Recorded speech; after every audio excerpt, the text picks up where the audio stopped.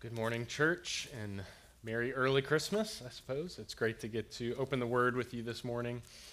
We are looking at Luke chapter 2, the birth story of Jesus for this Advent morning. And if you have a Bible, I invite you to open up and follow along. It'll also be available up here on the screens. Also, we got new Bibles that are waiting to be unboxed that will be here next week. So we'll have a Bible for every pew, and they are the right size, so the covers won't get torn off when you try to pull them out and everything. So praise God for that.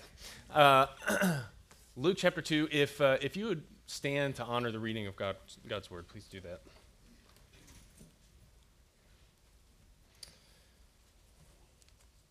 Beginning in verse 1.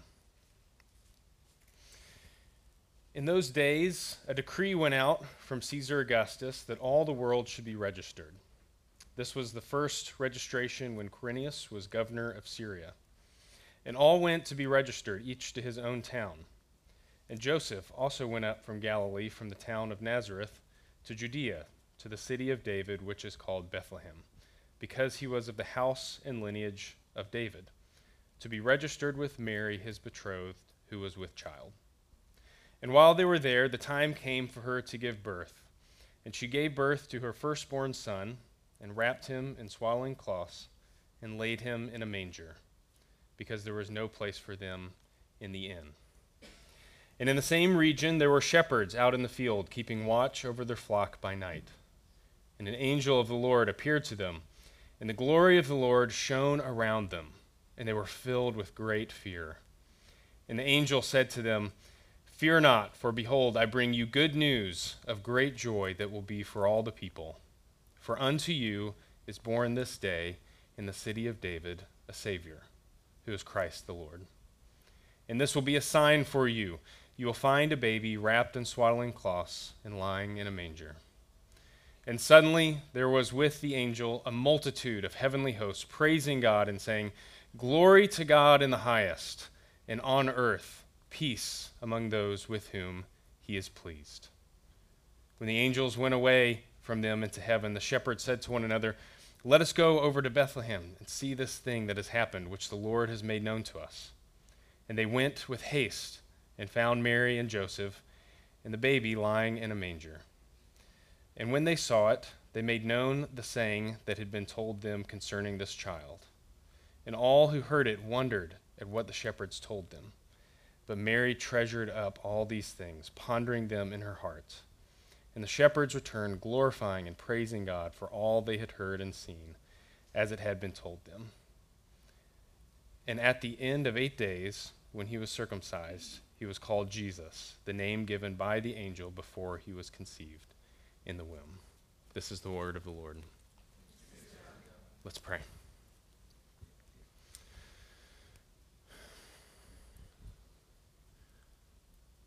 Lord, it's fitting to pray your word from Psalm 40, that blessed is the man who makes the Lord his trust, who does not turn to the proud, to those who go astray after a lie. You have multiplied, O Lord my God, your wondrous deeds and your thoughts towards us. None can compare with you. And I will proclaim and tell of them, yet they are more than can be told. Lord, your wondrous deeds are more than can be told, and this story is the greatest example of that. How marvelous you are, how wonderful you are. So Lord, I pray that as we listen this morning to your words, God, that you would open our hearts to hear you, to receive you. Would you meet us in our various places right now of faith, or maybe lack thereof? Would you encourage us, challenge us, convict us, guide us, and most of all, lead us to your heart, that we may find in you the peace that our souls so desperately need.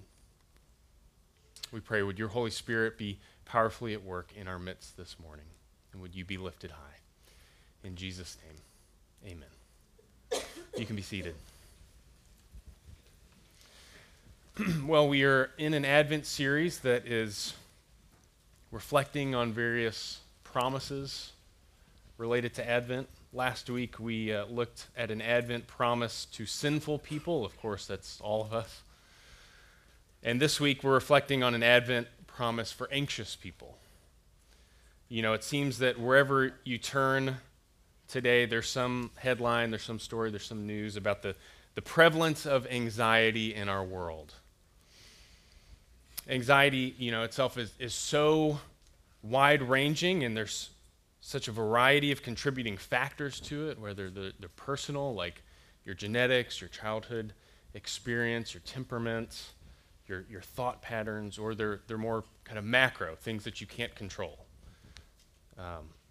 That it really does affect a great many people.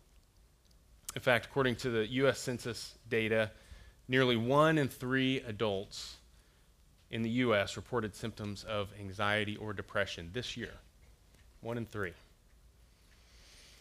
And despite all the advancements and wealth and the means of our society, we as a people are afflicted with record-setting levels of anxiety. And this isn't something that we're far removed from. Anxiety and depression are issues that I've experienced in my own life. They're in my story. And I know that the same is true for many of you in here this morning as well. So what does Advent, the anticipation of the Messiah's coming, say to an anxious age and an anxious people? Well, I want to just look at 2 very brief observations from the story of Christ's birth. The first is that the gospel was born, as it were, in the midst of distress. The chapter here opens with this familiar Christmas passage of the birth of Jesus.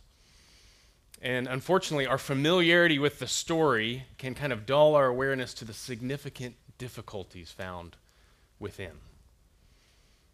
First off, there's Mary's pregnancy. The angel Gabriel came to Mary 9 months earlier with the news that though she was a virgin and betrothed to be wed, that she would miraculously bear a child by the supernatural power of God. And this child was going to be the very Son of God. His name would be Jesus. Mary accepted this calling with faith and humility, but this calling that she accepted was an extraordinary gift. She was blessed, as we heard that passage that Jay read earlier. But it also came with significant hardship. In a first century devout Jewish culture, her pregnancy outside of marriage would have been seen as scandalous. She would have been incorrectly viewed by her contemporaries with suspicion and unfairly presumed guilty of immorality. She would daily have to live in the tension of knowing that she was doing the will of God while being unfairly judged by others as sinful, maybe excluded.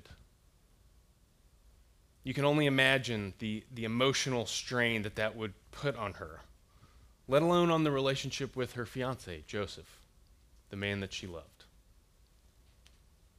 This news risked disgrace to him, and we learn that he felt the weight of that social pressure and that he was making plans to quietly separate from her. We see that in the Gospel of Matthew, right?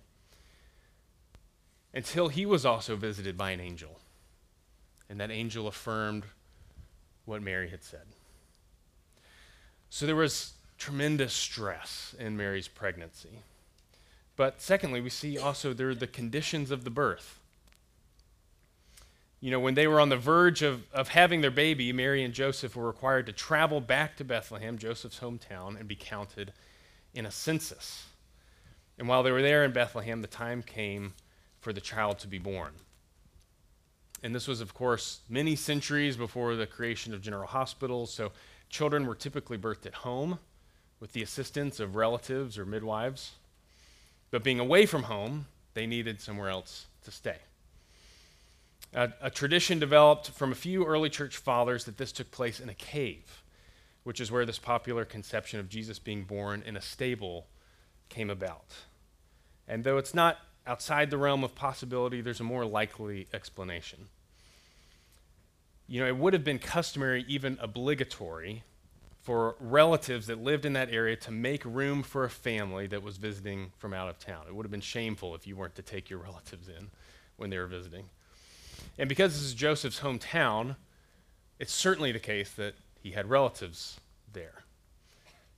Plus, the word that is often translated inn is really better understood as lodging place or a guest room rather than a place of public accommodation, right? Palestinian homes in that day typically had one bedroom, and then there was a living room below and possibly a connecting small guest room. Because the ground floor was often used for animals, like bringing the animals in at night to give them shelter, there was a feeding trough in the living room. And so most likely, Mary and Joseph stayed at a relative's house in their small guest room during their time in Bethlehem. But the room was so small that you couldn't deliver a baby in there, right? So Mary labored in the living room, and when Jesus was born, they used the manger, the feeding trough, as his crib. Now, hopefully that doesn't ruin Christmas for too many people here. If you went all in on the nativity scene that has a very prominent stable and that's like out in your front yard, don't worry about it. It's okay, Just get some sheets of plywood, rip them down, put those on the side, and boom, you got a house. Even with the stable aside, Mary and Joseph's dream birth plan probably wasn't to emergently deliver a child in a relative's family room while on a government-mandated trip out of town. That probably doesn't make the top 50 or the top 5 or even the top 50 preferred birth stories, when you're writing your dream birth story. And yet, it's in the midst of those chaotic, stressful, and taxing circumstances that the greatest event in the history of the world took place. Jesus, Emmanuel, God with us, was born. God came to dwell with his creation. And he did not choose to come into a perfectly manicured environment, whatever the first century equivalent of Pottery Barn was. The King of Heaven did not come down into an earthly palace or a place of wealth or a place of status. He came to a humble, ordinary living room. He came to a young couple, likely frazzled and overwhelmed by the demands and the adjustment and the exhaustion of caring for a newborn. He came to a family that was, in nearly every way you can imagine, displaced from what was comfortable or even humanly planned. But it was in the middle of all of that that God came to dwell with his people. In the midst of the messiness and the difficulties and the stress of life, God came. If you feel like in your struggles, in your stress, in your worry, that God is far removed, like you're reaching out to him and you can't take hold of him, take heart in knowing that he is anything but that. God demonstrated in the lives of Mary and Joseph what he promised in the Psalms. That the Lord is near to the brokenhearted, and he saves those who are crushed in spirit. It is in your brokenness. It is in your despair. It is in your affliction that the Lord draws near to you to rescue those who will look to him in trust.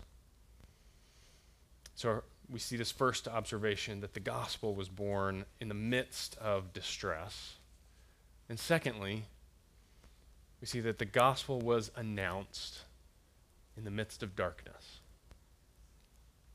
After Jesus was born, a host of angels were sent to proclaim his arrival. But following the same format as before, they didn't go to the place you would expect, right? Instead, they go to a hillside outside the city to proclaim their message to a group of shepherds who are watching over their sheep. Shepherds could be the owners of the flock, or they could be servants of those owners, but either way, they were generally lower class, poor, and humble people. They worked constantly to protect and provide and guide their sheep, to lead them to places of sustenance and safety, with keen thought to the seasons and the land and the particular needs of their flock. Good and faithful shepherds worked tirelessly day and night. And it was to this group of lowly, humble, devoted, hard-working shepherds that God sent his messengers with the greatest news of all time. But there's one detail included here that's significant. It really stood out to me this year. And that's that the angels came to the shepherds at night. It's interesting. There's no reference given to when Jesus was born. And the birth story doesn't mention what the time of day or anything like that. Though Luke could have recorded that, he doesn't. But he specifically includes the details that he came to the shepherds at night. Tim Laniak is a professor of Old Testament at Gordon Conwell Theological Seminary. He spent a year on sabbatical research studying Bedouin shepherds. He lived with them. He traveled with them, he watched the flocks with them, he conversed with them. He wanted to learn firsthand what it meant to live as a shepherd. And in one of the books that he wrote on this subject, he records this about what happened at night. He said, quote, "As the molten sun descends behind the desert's desolate landscape, the daylight's eye-squinting brilliance is slowly overcome by a heavy darkness that creeps down wadi walls and spreads across each valley's open ground. A shepherd and flock traveling home at the end of the day are swallowed by the invading shadows. Dangers escalate in the deepening darkness. Night is the kingdom of predators. Shepherds who move their flocks at night do so at great risk. They hope for help from the moon and the stars, which they study well. Under the cover of a black sky, mischief will flourish. Attentive guards will be on alert for thieves, for wild animals, and looming storms. Shepherds who lack desert savvy easily lose all sense of orientation and often lose their nerve." Nighttime. Night was a time of danger for the shepherds. Night was the time that tested their mettle, their resolve. Night was when the predators came out. And yet it was in the darkness of night that God came to them. At the time of the greatest strain on their wits, at the time of the greatest challenge, at the time of the most uncertainty, God came to them. And the blackness of the night sky was suddenly flooded with light. And this group of shepherds stood in fearful wonder at the brilliance of the glory of God as they heard these words, "Fear not, for behold, I bring you good news of great joy." God sent news of deliverance to a humble people who desperately needed it. God comes to us in the darkness, and he overcomes the darkness. It's not just poetic, it's a promise. John 1, "In the beginning was the Word, and the Word was with God, and the Word was God. He was in the beginning with God. All things were made through him, and without him was not anything made that has been made. In him was life, and the life was the light of men. The light shines in the darkness, and the darkness has not overcome it." Later in John, we hear these words from Jesus, "I have come into the world as light, so that whoever believes in me may not remain in darkness." He comes into the world with the light of the glory of God to meet us in our darkness. and to rescue us out. So, what is our Advent promise? What is the Advent promise for an anxious people? Simply this: that Jesus did not come only to a world in distress and darkness. He came for a world in distress and darkness. He came for a world wrecked with anxiety and wearied with distress. He came for a world worn down by the difficulties and the pains and the struggles of life. He came for a world overwhelmed and exhausted by the realities of this broken existence. Unto you is born this day in the city of David a Savior. He is a Savior who, as the angels declared, came to bring glory to God in the highest, and on earth, peace. Peace among those with whom he is pleased. Our Savior came to bring peace. Peace with God, peace with men, peace to those overwhelmed by anxiety. And this good news was made possible not just through the conditions of his birth, but the conditions of his death. In his death, Jesus experienced the greatest distress. In his death, he endured the deepest darkness. And yet it was through that distress and in that darkness, through his sacrificial death for us, that Jesus brought us life and light. The gospel came into the world, and the gospel was proclaimed in its completion at the cross. What a Savior we have.